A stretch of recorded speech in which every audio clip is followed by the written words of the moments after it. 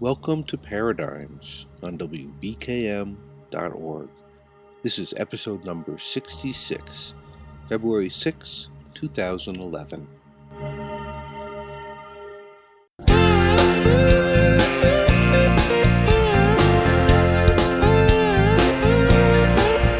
She's a brown-skinned girl from El Paso City. He's a sweet-tempered soldier from Fort Bliss. And they ran off one July evening, and all concerned said this one's anyone's guess. But love conquers all. Love conquers all. Love conquers all. And to all concerned, you'll survive that fall, 'cause love conquers all.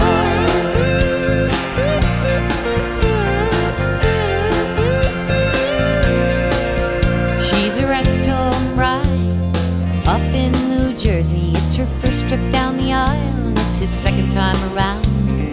All concerned said she looked so pretty, dressed in white, though she's wheelchair bound.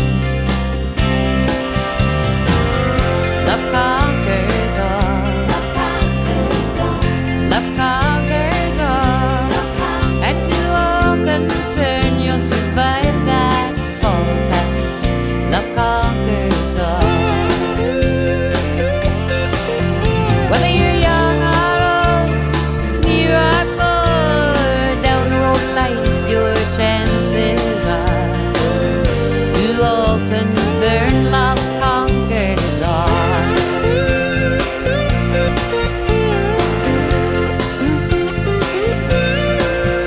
She's a Muslim girl from Motor City. He's an uptight Irish Catholic boy. They found their love in a class on history, and the bells of Ann Arbor rang with joy. 'Cause love conquers all. Love conquers all. And to all concerned, you'll survive that fall, 'cause love conquers all. And it's love, love, love, love. Love conquers all. Yes, it's love, love, love, love. Love conquers all.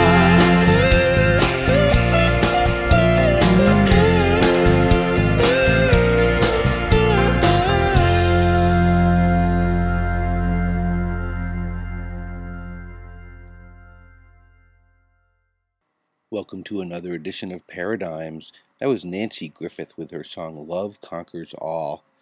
It's a good song and kind of speaks to our first guest this evening. We've got a really interesting show.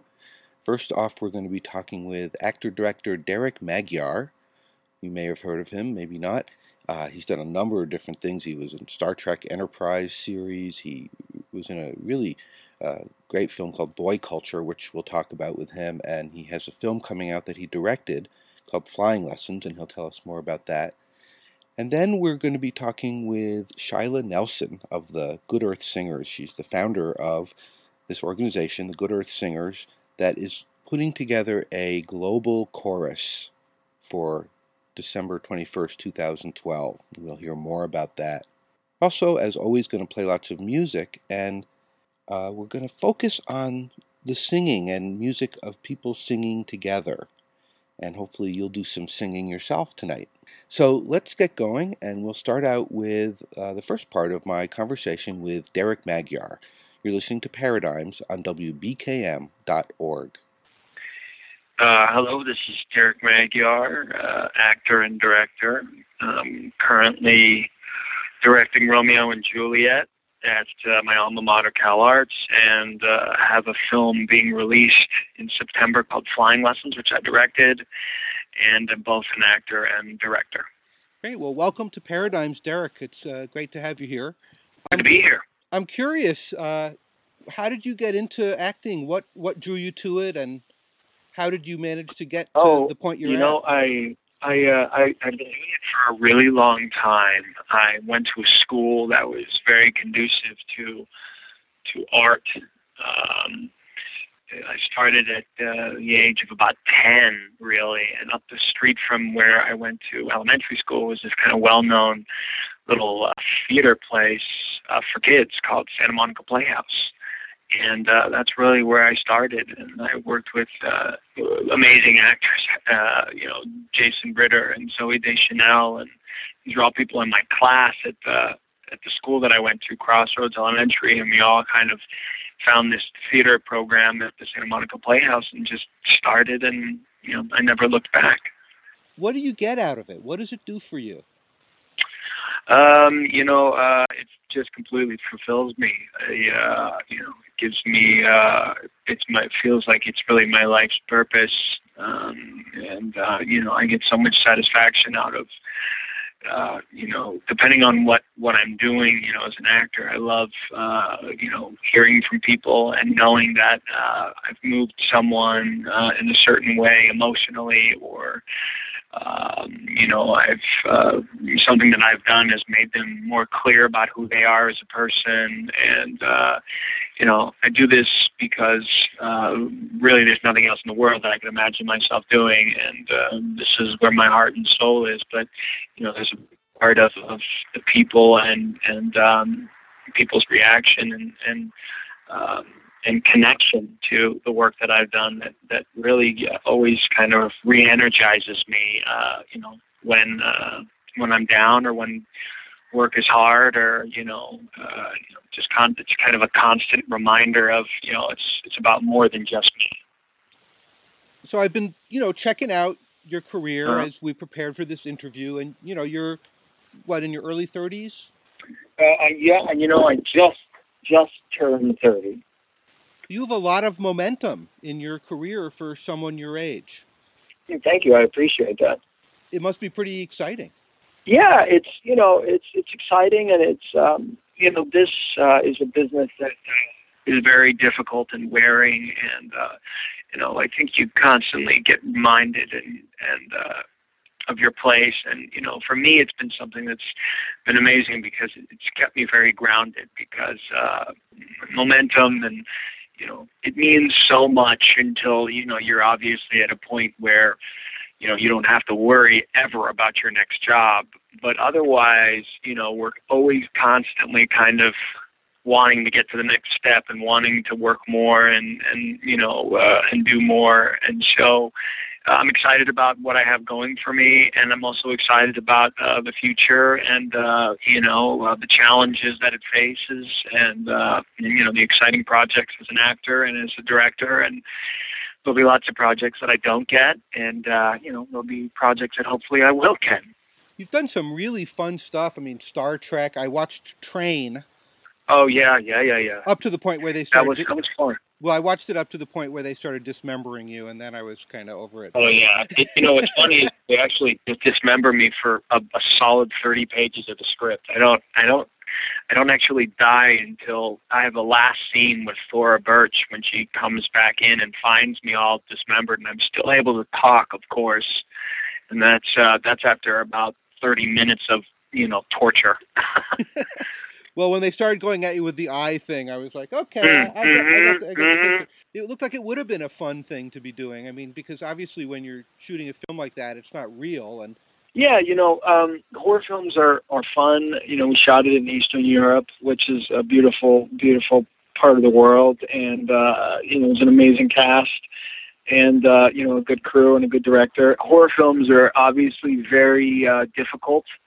The audience doesn't really realize that, as an actor, we're dealing with lots of makeup and hours and hours and hours of sitting in a chair and getting ready and, laying in sticky, gooey, blood that's made out of sugar. And, oh boy, it's a serious process. And it's hard, but it's still a lot of fun. And then I saw Boy Culture, which is completely different. And, yes. And I thought it was a really beautiful film. Thank you very much. I'm very proud of the film. I'm proud of everybody's work in it and around it. Actually, the DP, the director of photography on that film, is actually the director of photography on my film that I directed, Flying Lessons, and is going to be my director of photography on every project I do. He's a part of my company now, and I've made relationships as well as one of the producers on Boy Culture, a line producer, Jenny Hinkey, is a part of my company and produced Flying Lessons with me. I really made some amazing friendships and had an incredible experience on that project. I really did. And I didn't know exactly how it was going to turn out. And the way it turned out, I couldn't be happier. I feel like as an actor, I was able to give this character some depth and make him likable, even though it's a tough character to really like. And that was my goal. And I feel like I achieved that as an actor, and I think Alan, the director, achieved that in his vision. And I think it just came together very, very well. And it's gotten a lot of exposure lately, and that's been really exciting and amazing that it's getting seen all over the world by all sorts of people. And there's talk that it's going to be made into a TV show, and which is really exciting. I ran into one of the producers, and they're talking about making a series out of it. And wow, it's gone a long way.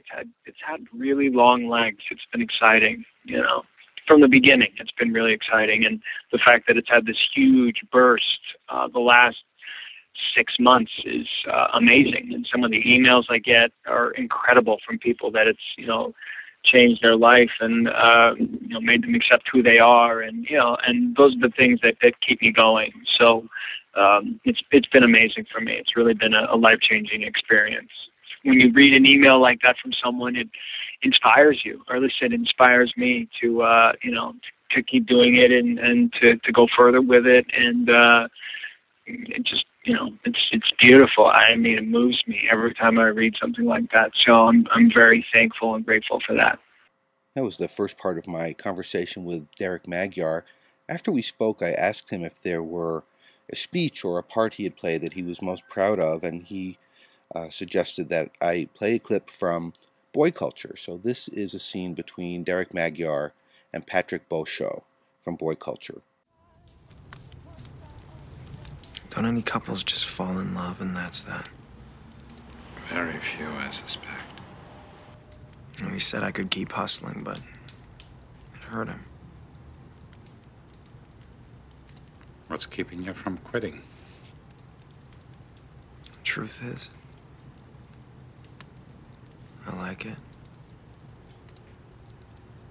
That's it? I don't know. I think you do. When a client pays me, it feels like a relief. Something inside me lets go. Do you think you would feel the same if you were paid in feelings instead of money? It's hard to imagine. Maybe you should give your imagination more of a chance. It's a great little part of that scene between Derek and Patrick. If you see the film, you'll recognize when that happens, and I think it's powerful. So we're going to listen to a little music from Boy Culture, actually. I thought I'd play something from their soundtrack. This is called The Things I Need to Hear by Ari Gold.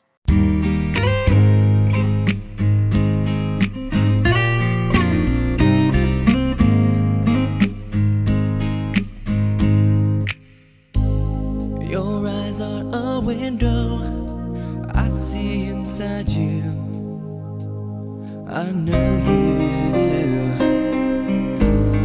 I know everything you've been trying to say, but you don't know the way. Sometimes the right words are so hard to find, but you don't need to worry, 'cause I see what's inside you. Say the things I need to hear. Say the things that stop my fear. Your lips are still, but still so clear. I hear you say the things I need to hear.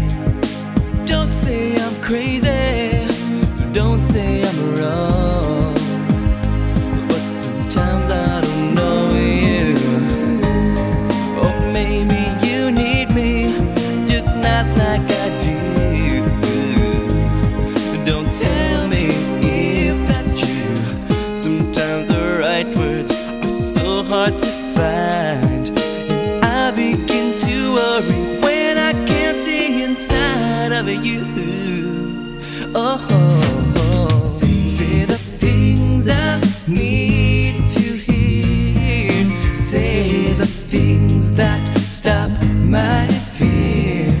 Your lips are still, but still so clear. I hear you say the things I need to hear. Sometimes a smile, sometimes a tear tells me all I need to hear. Is this the smile? Is this the tear that tells me all I need to hear?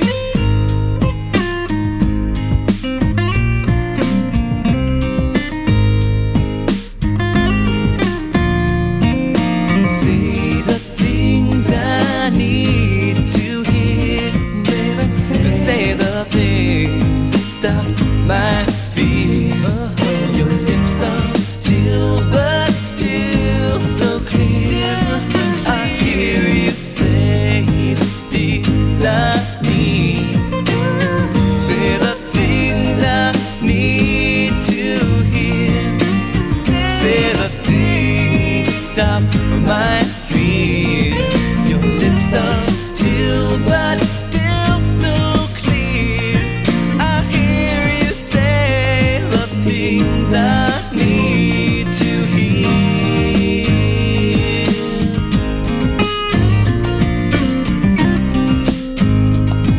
The things I need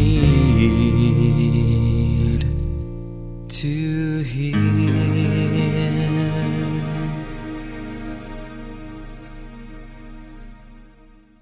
All right, let's get into the second part of my conversation with Derek Magyar on Paradigms.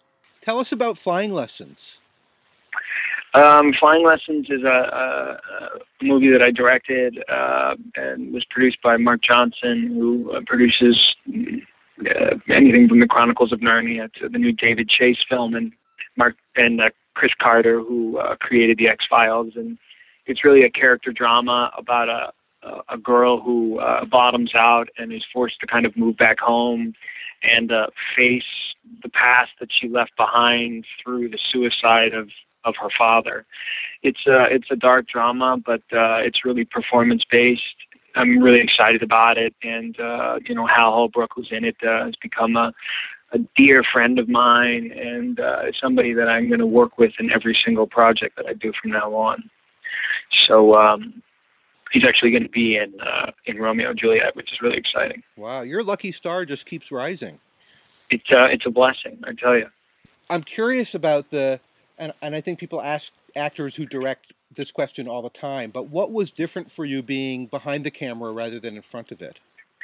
It was thrilling to be behind it, the same way it is to be in front of it. I was tempted to. It was hard for me not to play the role of Billy, as I'm an actor, and that's the core of who I am, and I've really found a connection to directing. But what I really found that really thrilled me about it was that because I've been acting so long, I really know what actors need and want, and what gets them to a place, and when to talk to them, when not to talk to them, when to respect the process and just let the camera unfold what's happening. And I think it's special for especially for the actors involved when it's an actor's director. And I think that was incredibly thrilling for me, because I was really acting as I was directing, if that makes any sense. Yeah, you were identifying with the actors. Absolutely, and I was able to kind of really physicalize it and be an actor, even though I was, directing the film. So well, I look forward to seeing incredible. it. Yeah, I look forward to, having it released in theaters. It comes out in September. Wow. So be on the lookout. I'm interested a little more just learning about you as a person. You grew up in Santa Monica, and your name is Magyar, so I assume you come from Hungarian folks. Yeah, my father came here in his late 20s, early 30s because he made a film on communism during the height of it, and he had to flee the country and came to the United States. He was a filmmaker for about a decade, and then he went to the AFI and ran the film school, and now he's at Chapman, and he runs the Chapman Film School. So it's really in your blood, this work. It is. It sure is. I'm curious what your thoughts are about what you see happening in the world. So, obviously I think that we have a lot of problems in our own country, and I think it's important that we address those problems first before we can really be the strongest nation and the strongest country in the world, because I think it's hard for a lot of people to respect us the way that they should be. And I also, feel incredibly strongly about what's happening in Egypt and, the conflict between Palestine and Israel for years, as I am Jewish on my mother's side. And anyway, I overall consider myself to be a Democrat and, very politically aware and involved. And thought the State of the Union was wonderful, and I just hope that he's able to follow through well. So we'll see where it goes from here, and a lot of difficult things happening at the same time in this world. So I don't know, it's a tough time for the world right now. It sure is. And yeah. And a lot of folks are, some folks are in despair, and some folks are being more solution-oriented. Right. And I'm someone who's definitely more solution-oriented, as in we need to fix the problem immediately. What would you pick as a top focal point if there was something that you could affect? What would you pick? The first thing on the top of my mind would be strengthening our middle class as a country again, strengthening the dollar within the United States, creating more jobs. And then if I were to talk about something that I'd focus on immediately globally, it would be to resolve this conflict between Palestine and Israel. Have you ever been to that part of the world? I have. I've been to Israel before, and it's a beautiful country, and, it's just a beef and a war that just needs to end. It needs to end. Someone needs to find an ending to it. I've been to Israel a couple of times also, and it is a beautiful place and wonderful people. Yes, and beautiful, absolutely wonderful. Did you ever hear of a place called Neve Shalom? It's a peace village. No, I don't know it. I don't know it. Israeli Jews, Muslims, and Christians. Huh. And they all that sounds like a place where everybody lives in harmony. They do. And the irony is that the town that supervises it won't allow it to grow because they won't allow there to be more Arab housing built. Really? But and the village has a commitment to having an equal number of everybody. Right. It sounds like it's a good principle, but it sounds like they need to let it grow a little bit and expand. And clearly more people want to be around an environment like that. So I think there's a fear in the Israeli government that what if everyone wanted to live in a peace village? Mm-hmm. Well, you know what? It wouldn't be the worst thing if you could create the Israel to be a country of peace. That wouldn't be the worst thing in the world. It'd be the best. It's just a place that it's not really that scary to go. A lot of people are scared as tourists to go and visit because of what's happened, but it's not something that I really feel. However, I just think it's something that needs to be settled, and every time the two governments meet, it never goes anywhere. And, it's something that can be stopped. And there's so much genocide all over the world that just doesn't have to happen. And I think it's important as the quote-unquote strongest country in the world that we help facilitate that. At the same time, we need to focus on our issues that we have on our own, because we got some issues now that are worse than we've had, in 30, 40 years. So, there's lots of stuff. Let's put it that way. Yeah, there certainly is. Well, I really appreciate you taking time to talk with me about these things, and it's always interesting, to get different points of view. Thank you very much. Sure. Well, thank you very much, and, look forward to speaking in the future. Derek Magyar. If you go to the Paradigms website, paradigms.bz, you will find there a link to the trailer for Derek's film Flying Lessons, which will be out in the fall, and I'm looking forward to seeing it. Thank you, Derek. Now, this part of the show was going to include an interview with a filmmaker on the ground in Cairo. I spoke with him a couple of days ago, and we arranged to speak today, and now I'm unable to get through to him. So I mentioned that. Hope we would get to speak with him. Hope we would get to hear what's going on in Cairo. Clearly, what's happening in Egypt is very serious, and what we're hearing is skewed through corporate media, which is also influenced by the government, the positions of the government. So all that we know at this point is that the U.S. government is backing the newly named Vice President Suleiman, who has ties to the CIA and is known for having authorized torture when he was the head of security forces in Egypt. So just hope that people are okay, and I'm sorry I couldn't bring you that interview. We're going to get into the next part of our show now. We're going to start out with a piece of music by Paul Winter called Garden of the Earth. And then we'll be hearing the first part of my conversation with Shyla Nelson of the Good Earth Singers. Here's Paul Winter.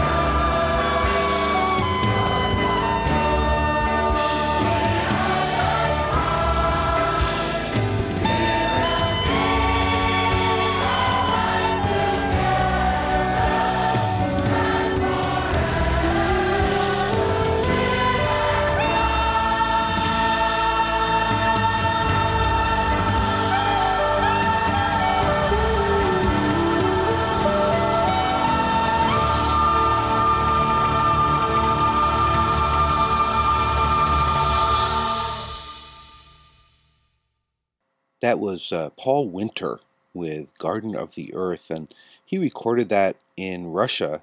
Boy, I guess it's been quite some years ago now. He went and took a trip with a bunch of musicians, his folks, and up by Lake Baikal in Siberia, and they sang with people there. And you can just hear all those voices singing together, and that really speaks to where we're going next in the program, which is to talk with Shyla Nelson of the Good Earth Singers. So let's hear the first part of my conversation with Shyla.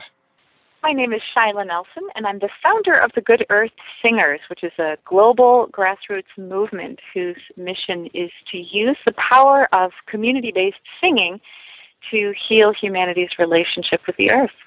Wow. Tell us more about the Good Earth Singers and what you're doing.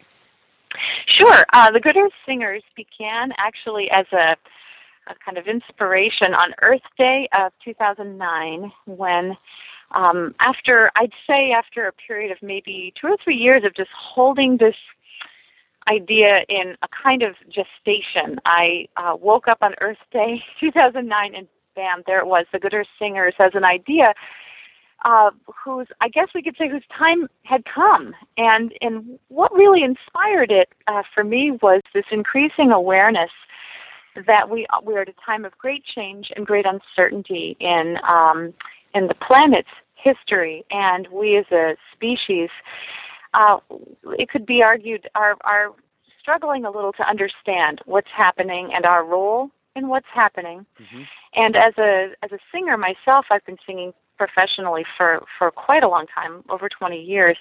I have seen in my own experiences what happens when people come together and sing together, and how healing that can be, how uplifting that can be. And I saw that there was a link to be made between bringing people together in community through singing to affirm the beauty of our earth, the strength and resilience of our earth, and hopefully also to then inspire us all to a deeper level of stewardship and care for this good earth, as we say. That's inspiring just to hear that. I'm interested in some of our listeners may not have had the experience of singing with other people, and I wonder if you could talk a little bit about what that actually does, and then, what does that do for people? It's a great question, Baruch, and there are any number of levels in which one might answer that question. On a physiological level, we know that the human voice carries sound and vibration. Just looking at sound physics, we know that there are scientists who have explored deeply what happens when the human voice is activated and sustains tone. And we will be actually sharing some of that wisdom as part of our ongoing effort to help people understand on many levels the phenomenon of really looking at the power of the human voice. So that's, looking at it first on an individual level, the physics of singing, and there's all manner of research that has been done about the benefits of singing on respiratory health, on the reduction of stress responses in the body, the mitigation of adrenaline responses, helping to calm the body. Then when you take that experience and bring it to a community level or a communal or group level, there's something that happens in the word is entraining, where voices come together in either unison or then maybe in harmony, that activates something on a whole bunch of levels, neurologically, of course, but then also emotionally. And I would also suggest spiritually. Even just the act of singing happy birthday at an informal gathering with friends, something in the air changes after we have had an experience like that with each other. And so to those of your listeners who may not yet have had that experience, I really look forward to facilitating in various ways, as we are, those opportunities through the work of the Good Earth Singers for those who maybe haven't yet had the experience of coming together in community to share voices together. It's an incredibly beautiful experience. I've been, lucky enough to have sung with people many times in my life, and it really is transformative. Yes, I think it's one of the most powerful forces for transformation that we as human beings have access to. And it's so easy, except sometimes people have a lot of fear about singing with others. What about that? Yes.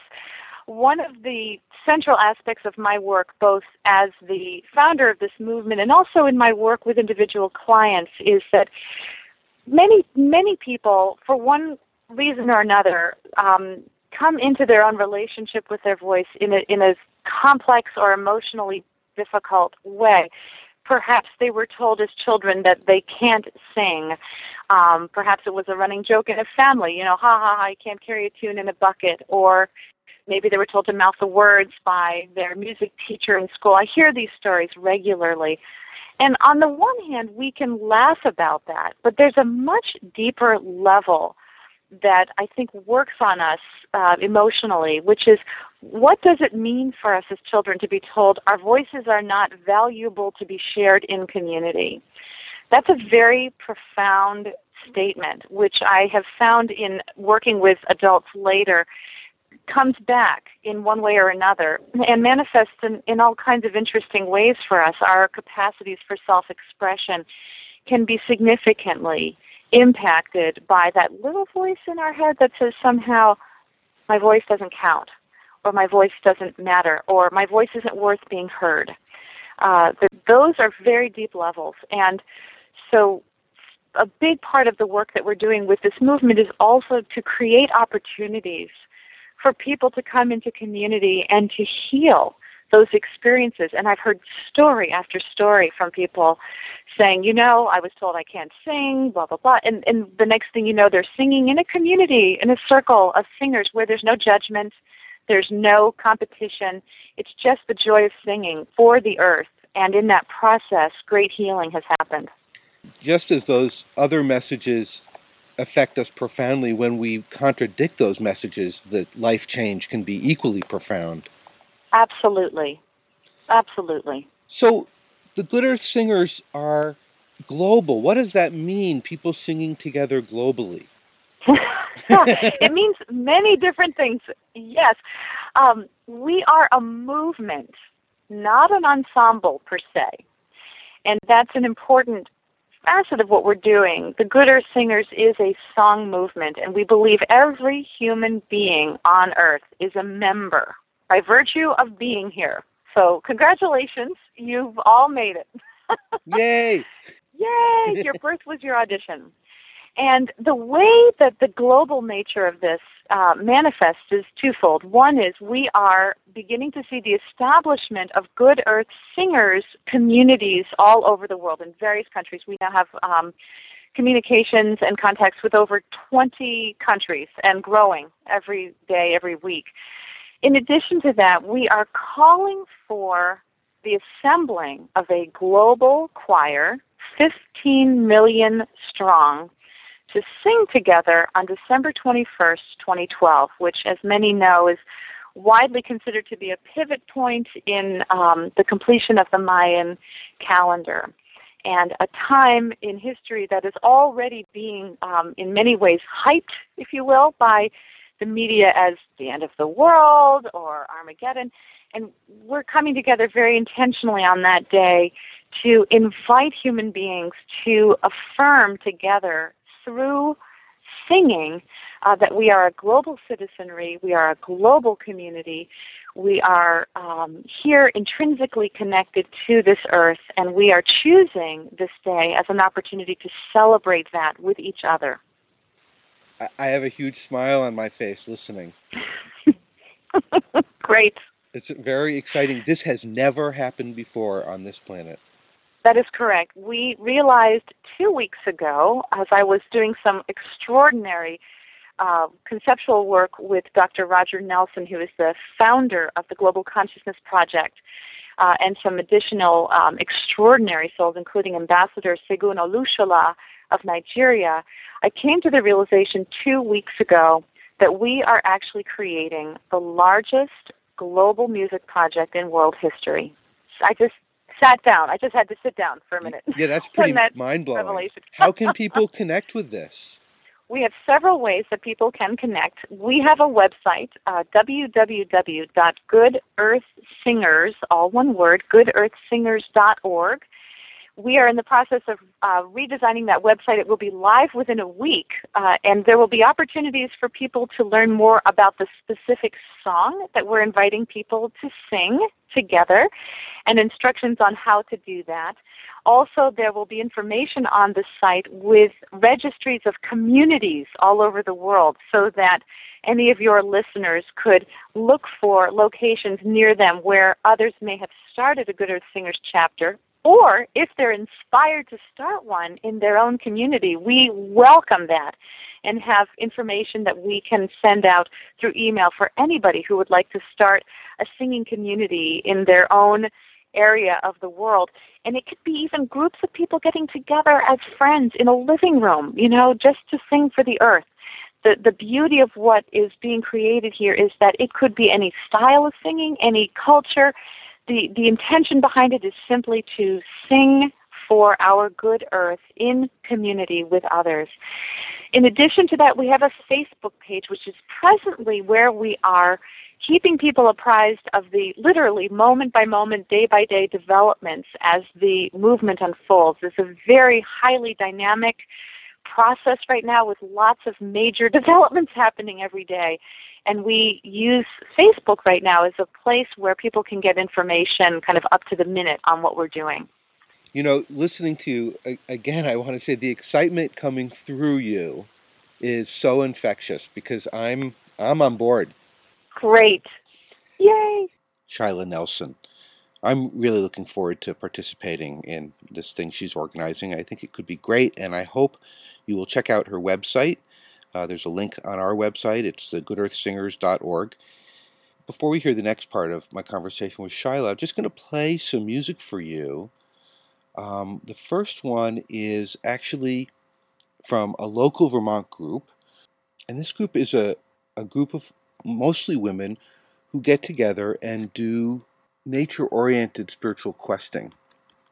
Fran Weinbaum organizes it, and this recording comes from a live performance that a bunch of these people did. There's one man in the group on WGDR, which is a local community radio station here in central Vermont. You might recognize the song, you might not, but these people love singing together, and it's part of this self-initiatory wilderness-based rite of passage that they do. And it's not something that costs money. It's really a community group thing. And if you're interested in that and you live in the area, you can contact Fran Weinbaum at 802-229-0940. But we're going to hear a song that they put together and performed on WGDR on Deb Rieger's show, which is called Moccasin Tracks. The song is called I Thank the Earth. We're going to listen to that and then get into a couple of commercial recordings that are also of people who really love singing together. And I encourage you to sing along. And if you don't know the words, tone along. If you're alone, that might be easier. If you're with someone, you could sing together and see how it feels. Part of what Shyla's talking about is how good it feels to sing with people. So try it out. Anyway, here is I Thank the Earth. I thank the earth for feeding my body. I thank the sun for warming my bones. I thank the trees for the air that I breathe. And I thank the water for nourishing my soul. I thank the earth for feeding my body. I thank the sun for warming my bones. I thank the trees for the air that I breathe, and I thank the water for nourishing my soul. I thank the earth for feeding my body. I thank the sun for warming my bones. I thank the trees for the air that I breathe, and I thank the water for nourishing my soul.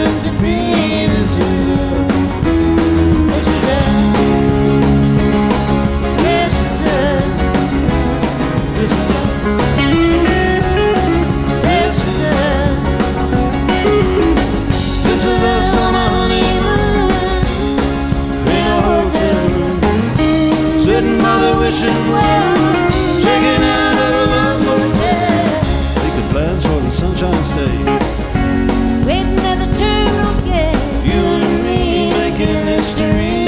This is a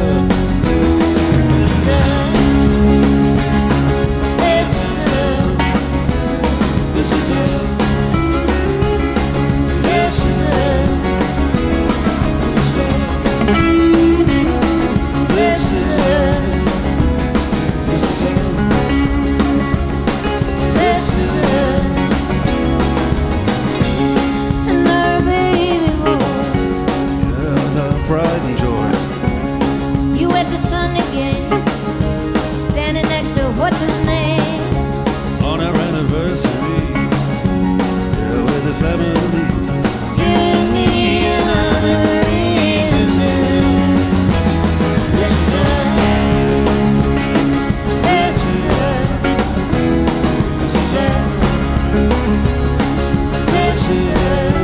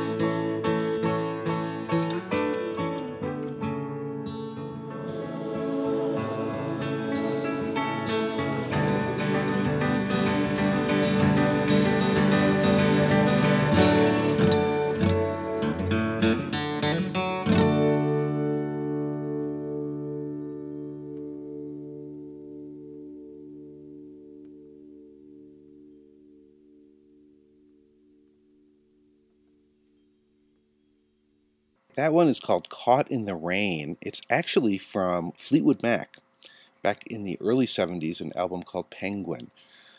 Just catching those harmonies and the way they're singing together and the beauty of it. It's a powerful thing, singing together, people singing together.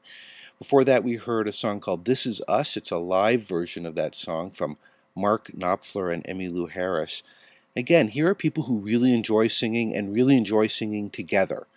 You know, Emmylou Harris is known for her ability to harmonize, and she's talked about how much she loves singing harmonies, and in that song you can really hear it. And before that, we heard the EarthQuest Singers with I Thank the Earth. Let's hear the second part of my conversation with Shyla Nelson, and then we'll be back with more music.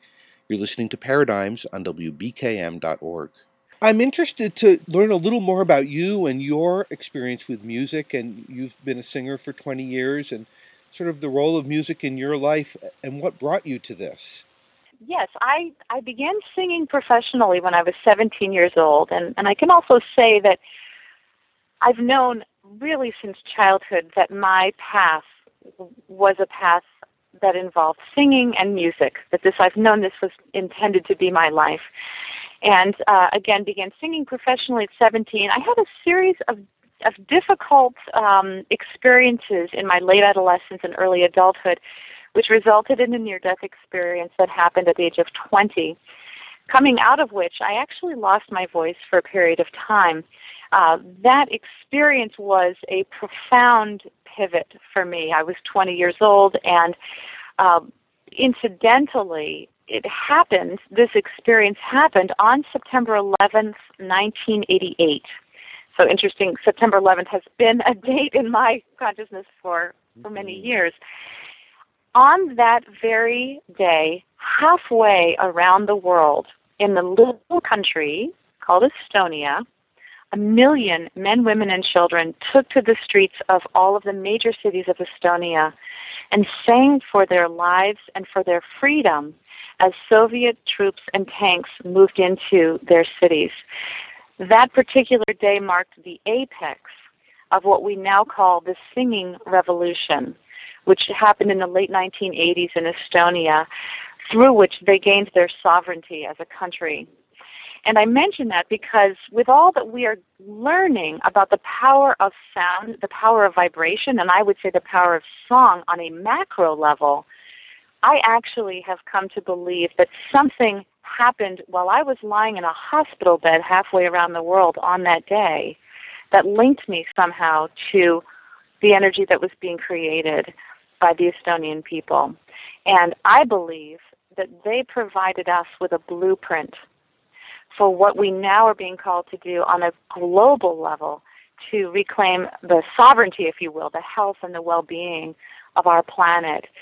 So my work as an artist really comes out of that experience, and the process by which I reclaimed my own voice is a process that involved some intensive kind of physiological reclaiming, retraining, and then also the emotional and spiritual components of, working out of various Eastern and Western spiritual traditions to understand what it means spiritually and emotionally for any one of us to literally reclaim our voices and stand on the earth as the people we're intended to be. So all of that is infused in the work that I'm doing on behalf of this beautiful planet that I happen to love very deeply, and to bring all of my artistic capacities into service to help do what I can to facilitate a healing in the relationship between humanity and the earth. Those experiences that we sometimes have that bring us right to the edge of our existence can be so powerful, and I know sometimes people have those experiences and it becomes clear right away what the new trajectory is, and sometimes people have those experiences and they feel really lost and they don't know clearly where to go next. And I guess I'm just picking up on what you're saying, and having had experiences in my life that brought me to that edge and transformed my direction, it's important for people to have some patience with it. Yes. I couldn't agree more with you about the patience. Because I think when we do have those what I might call ground of being experiences, it is so intense, it really reorganizes us, I think, on a cellular level. And there can be some disorientation coming out of that and a desire to understand. What happened? What is this? What does it mean? How does it change my life? And in my experience, that happened, of course, in 1988. It's now 2011. It's, nearly 23 years later. And I would say that it has been an ever unfolding path of understanding the significance, one day at a time, one step at a time, from that experience in 1988 to now, just this continuous blossoming of revelation, of understanding. And at various times I, too, have felt the impatience of wanting to know. And I feel now that yes, much of my understanding of the significance of that has now been made clear, but I also know that it's always the beginning of a new mystery, that we don't ever arrive at a place where, okay, I've got it now. And the moment I think I've, quote, got it, some other revelation, something opens up, and I'm once again in that place of saying, wow, this is amazing. I can't believe now this, just when it couldn't get more beautiful, it becomes more beautiful. And I think learning to trust that process and to trust that it is an ever unfolding process is a path that I think creates for us as human beings the greatest adventure we could ever imagine, and then beyond what we could even imagine. I am right with you there. I hope that the people listening can take a moment to reflect on those events in their own life. And looking backwards, sometimes it's much easier to see how things changed, what you're saying. But that mystery going forward, some people are terrified of that. That's okay, and yet it can just be exciting, too. We don't have to know. That's right. I like to say this is the best amusement park in the universe. And I like the fact that I believe that as human beings, we signed up for deep knowing in coming here and being human. I think we've signed up for two things that can sometimes appear to be oppositional, but which I don't think are oppositional at all. And that is, we've signed up for deep knowing, and we've also signed up for wonder. That at any moment, something can happen in our lives, and we can simultaneously say, well, yes, of course, that makes perfect sense, and also have that moment of that childlike, wow, that's incredible, and that we can hold both of those poles, if you will, in our being. And I think when we can expand ourselves to hold both, there's a richness that daily life is given, and a sense of, I think, a deeper purpose, even if we don't know exactly what that means at any given moment. Yep. And I think that's where the magic is for me. It's beautiful. Well, Shyla, I want to thank you so much. We could probably talk for hours, and I hope sometime we get to sit down and do that. Me too. But thank you so much for sharing what you're doing and your own experience and the Good Earth Singers, and I'm definitely looking forward to being part of that. So glad to have you join us, Baruch. All right, Shyla Nelson from the Good Earth Singers. I hope you'll check out her website, and I hope you'll sing with us on December 21st, 2012. We're still here, right? Well, we're going to listen to some more music, and then we'll come back. I'm going to start out with something from Johnny Clegg and Jaluka called December African Rain.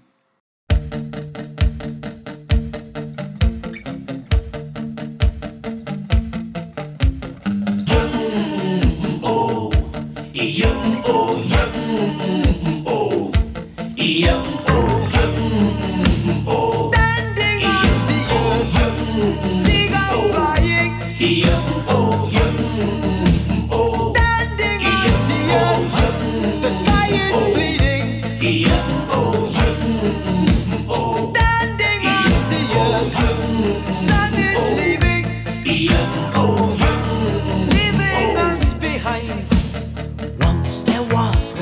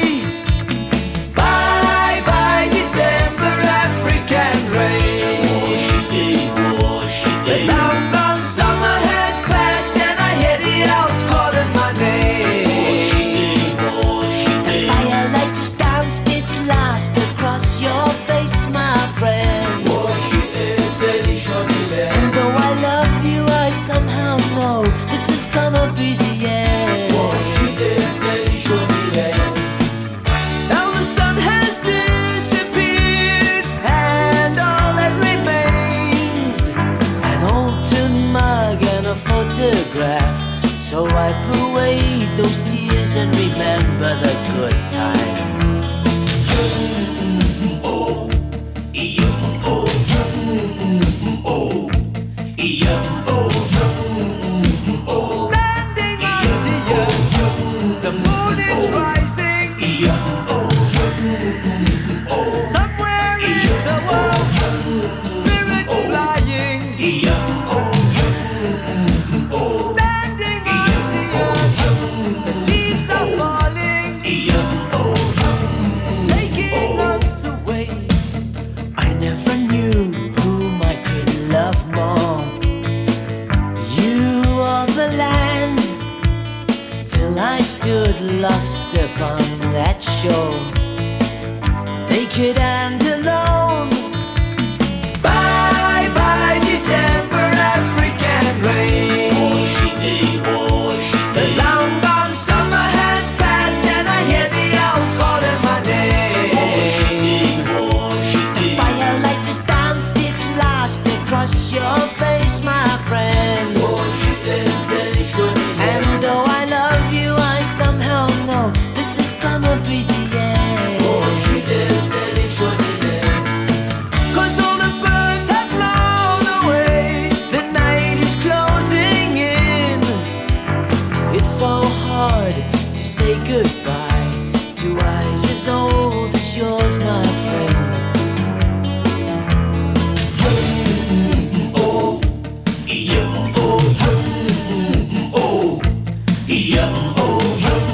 Where did the time go? Can you tell me where did the time go? Where did the time go? Can you tell me where did the time go? Where did the time go? Can you tell me where did the time go? Time, life, show. Life, time, go. Time, life, show. Where did the time go? Can you tell me where did the time go? You better come in my kitchen, because it's going to be raining outside.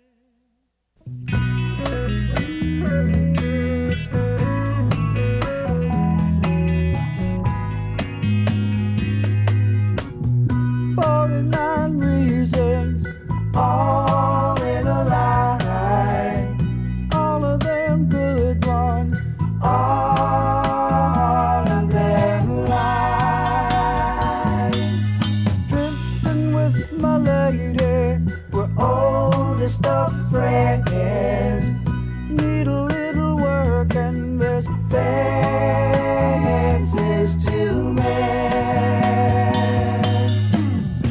Steady, green my world. Turn up the gun, now she's gone. I let that man play his hand.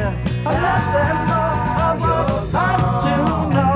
Yes, I'm down on my knees. Nobody left to please.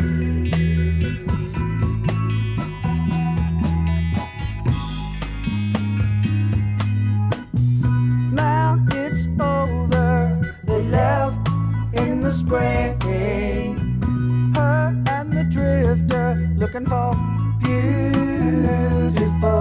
ways.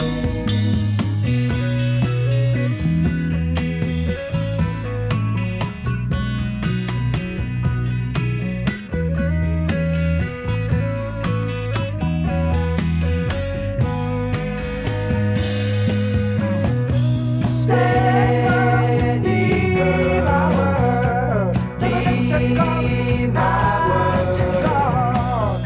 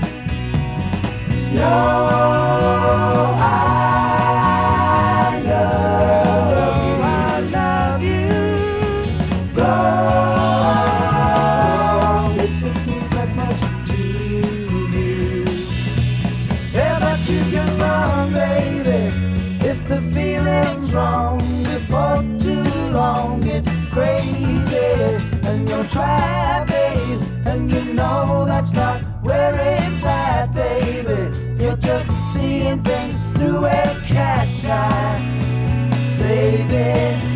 That's not my old lady. Come on and tell me, baby. You better tell me, baby. Who do you love? Time will tell us who is trying to sell us. Bye, bye, baby. Right, if you think of it, baby. How about you get wrong, baby? If the feeling's wrong before too long, it's crazy. And you're trapped, babe, and you know that's not where it's at, baby. You're just seeing things through a cat's eye. Baby, that's not my old lady. Come on and tell me, baby. You better tell me, baby. Who do you love?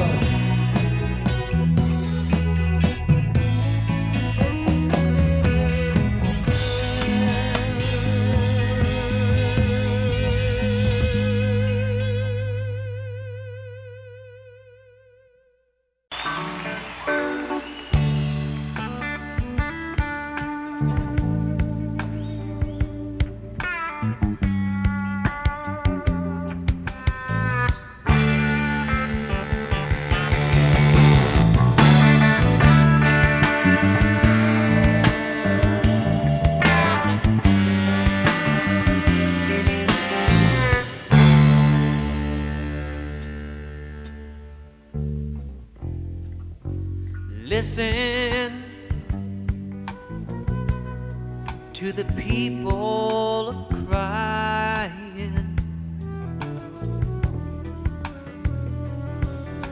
hoping for the day they'll be free. I don't have to tell you we're dying. Just wake up and take a look. What do you see? I see young men my own age in coffins,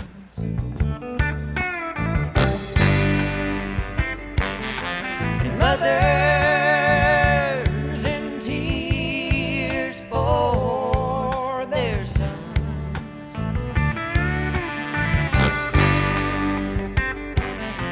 and sweethearts and wives along with their memories, and golden ribbons, those fortunes of war.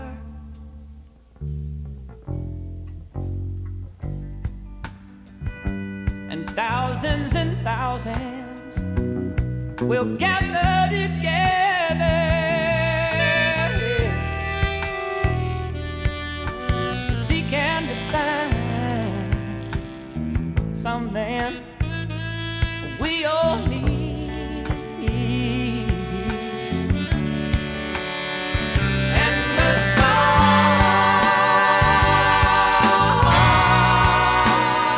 we can bring into glory.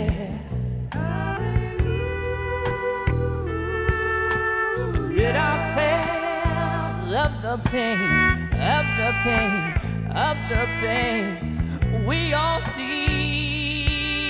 Yeah, we see young men our own age gin coffins.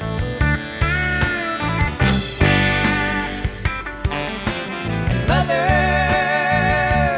in tears for their son.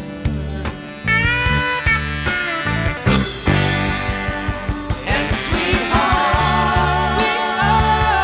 and wives along with their memories. And golden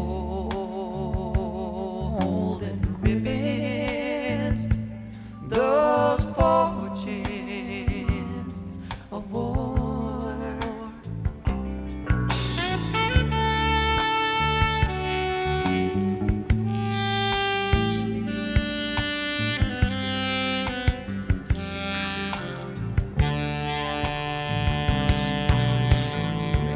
What does it avail a man to gain a fortune and lose his soul? What does it avail a man to gain a fortune and lose his soul? What does it avail a man to gain a fortune and lose his soul?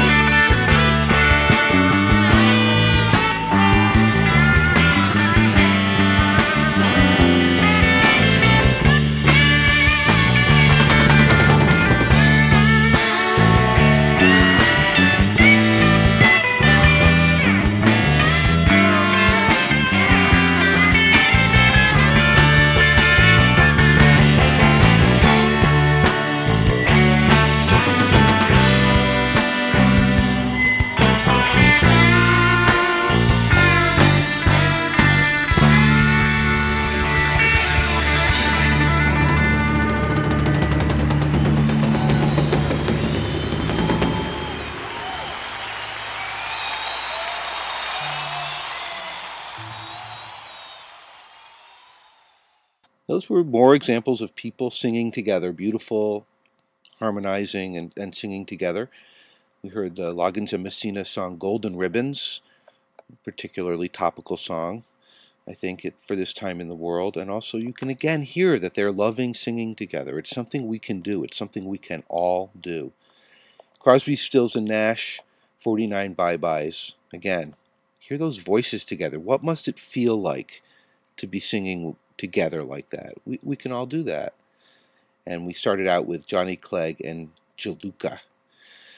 We're coming to the end of another edition of Paradigms. I hope you check out Derek Magyar's film Flying Lessons when it comes out in September, and check out Boy Culture. It's an adult-themed film. It's not for kids, but it's a really beautiful film, actually, that encompasses some of the struggle of being human, something we all experience in different ways.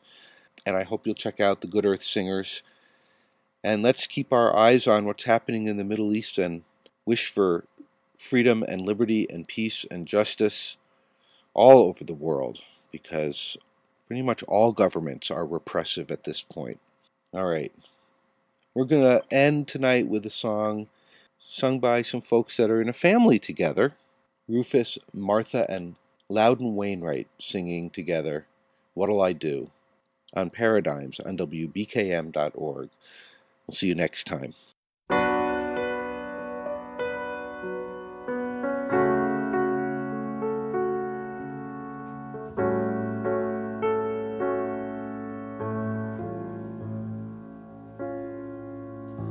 Gone is the romance that was so divine. It's broken and cannot be mended. You will go your way, and I will go mine. And now that our love dreams have ended, what'll I do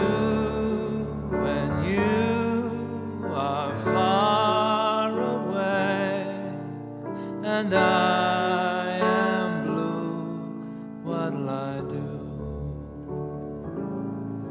What'll I do when I am wondering who is kissing you? What'll I do? What'll I do with just a photograph to tell my troubles to? When I'm alone with only dreams of you that won't come true, what'll I do?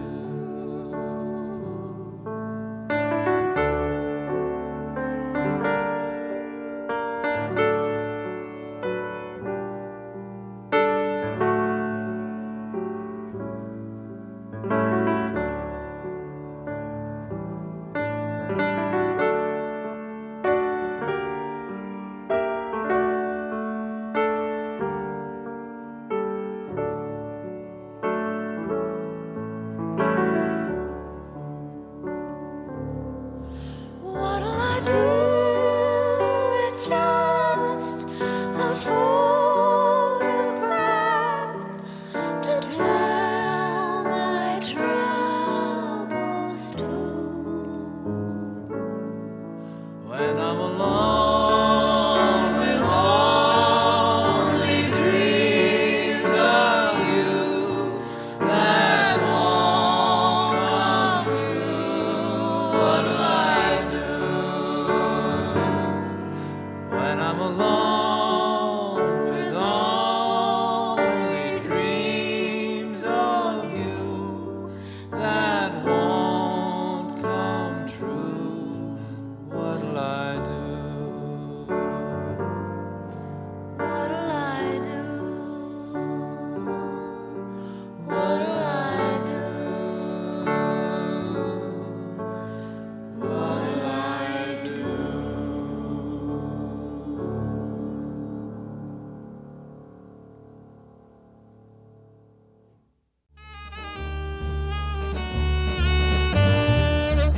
You've been listening to Paradigms on WBKM.org.